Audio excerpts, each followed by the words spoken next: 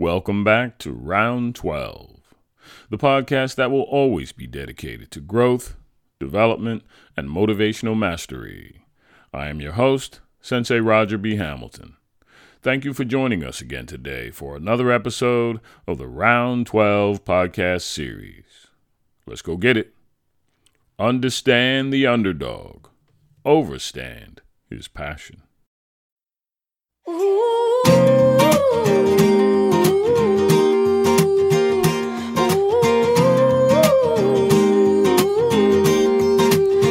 She was walking in the street, looked up and noticed he was nameless, he was homeless. She asked him his name and told him what hers was. He gave her a story about life with a glint in his eye and a corner of a smile. One conversation, a simple moment, the things that change us if we notice when we look up sometimes. They said I would never make it, but I was built to break the mold. The only dream that I've been chasing is my own. So I sing a song for the hustlers trading at the bus stop, single mothers waiting on a check to come, young teachers, student doctors, sons on the front line knowing they don't get to run. This goes up to the underdog. Keep on keeping at what you love, and you'll find that someday, soon enough, you will rise up, yeah.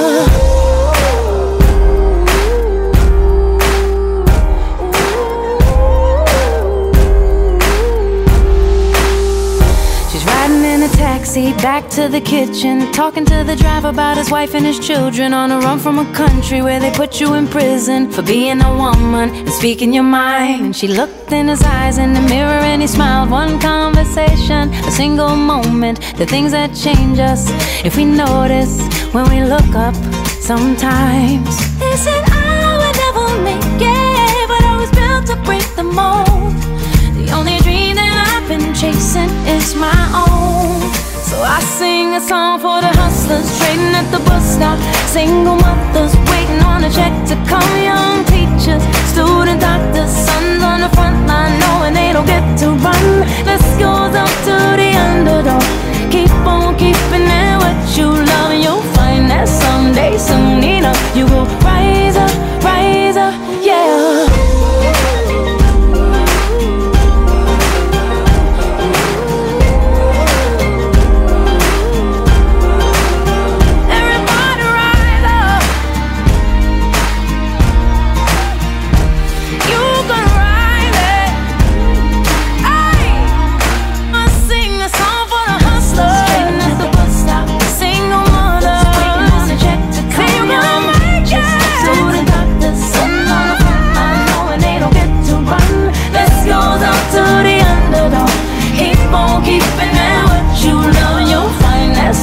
Soon enough, you will rise up, yeah.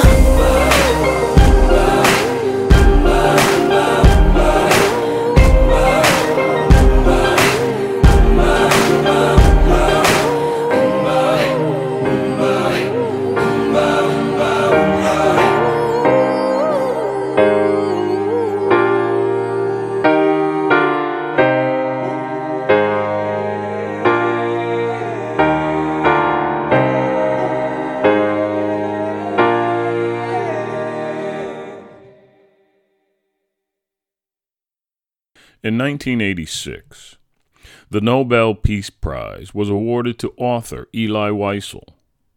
The Nobel Committee reasoned that this recipient was a messenger to mankind. His message is one of peace, atonement, and human dignity. His belief that the forces fighting evil in the world can be victorious is a hard-won belief.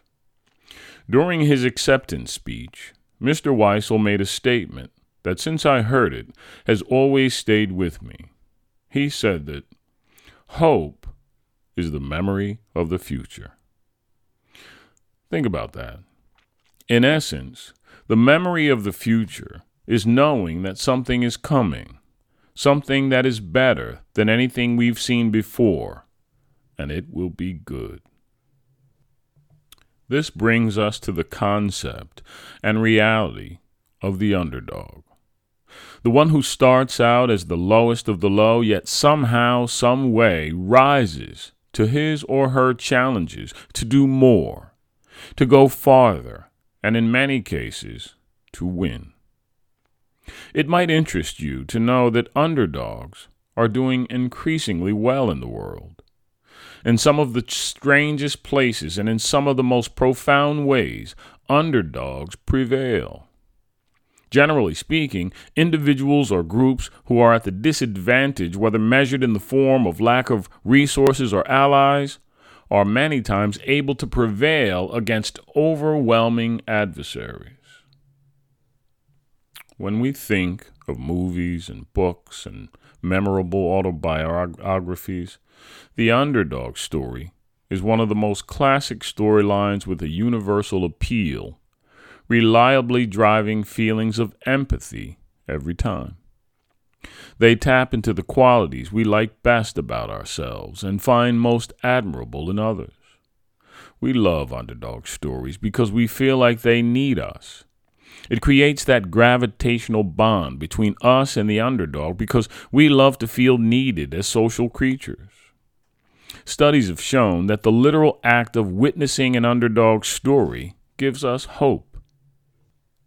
If we walk out of the cinema after watching classic underdog tales like Rocky, Karate Kid, or The Pursuit of Happiness, the impact of experiencing the protagonist's ascendance fills us with a newfound sense of hope. And this isn't a fleeting feeling either. We carry this feeling with us several days after it's over.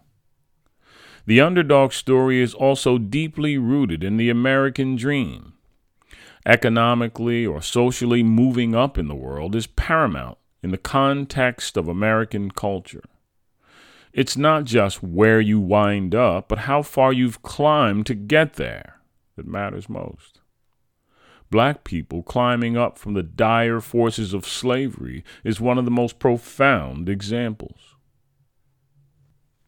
And the beauty about the underdog story is that its overall success will always be judged relative to the starting point.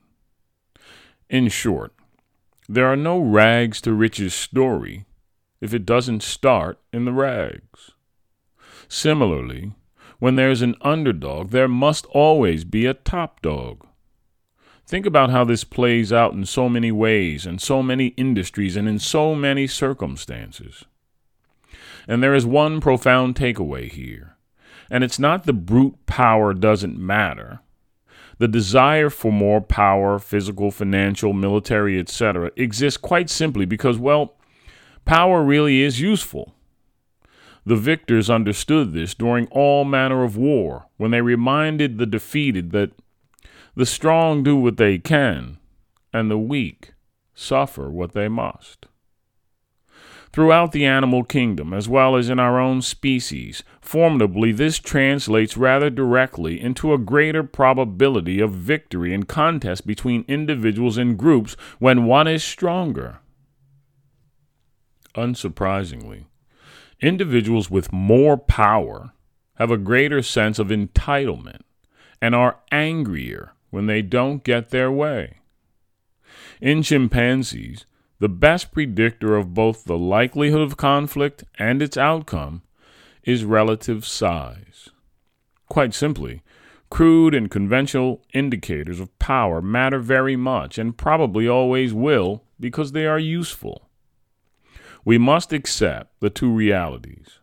On the one hand, power matters because it is a timeless and reliable instrument that largely shapes contest outcomes.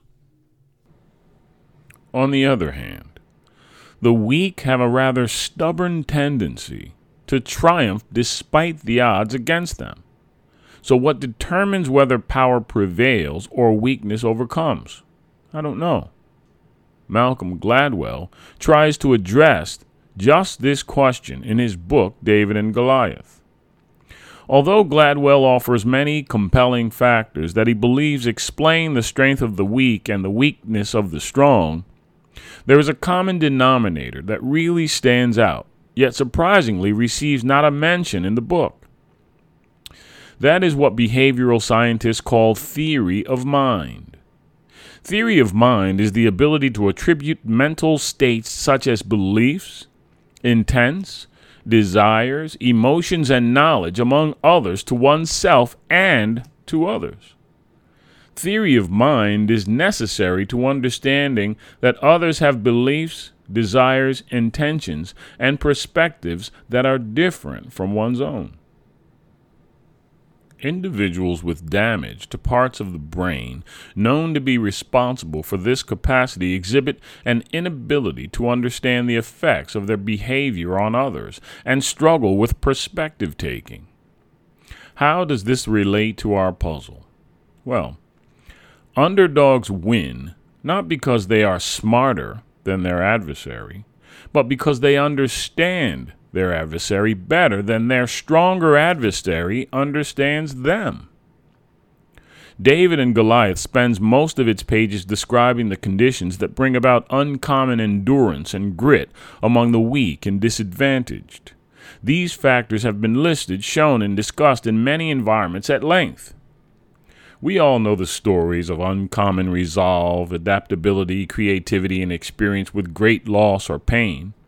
We've heard, seen, and lived these stories, as well as the basic realization that underdogs often fight for their life, while the privileged typically have less at stake. Scientists who study evolution and biology have named this the life dinner principle that occurs between predator and prey.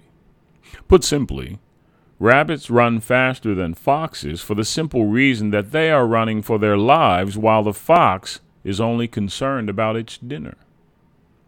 However, the David and Goliath book spends relatively less time explaining why the powerful are so often thrown off balance and blindsided by the tenacious.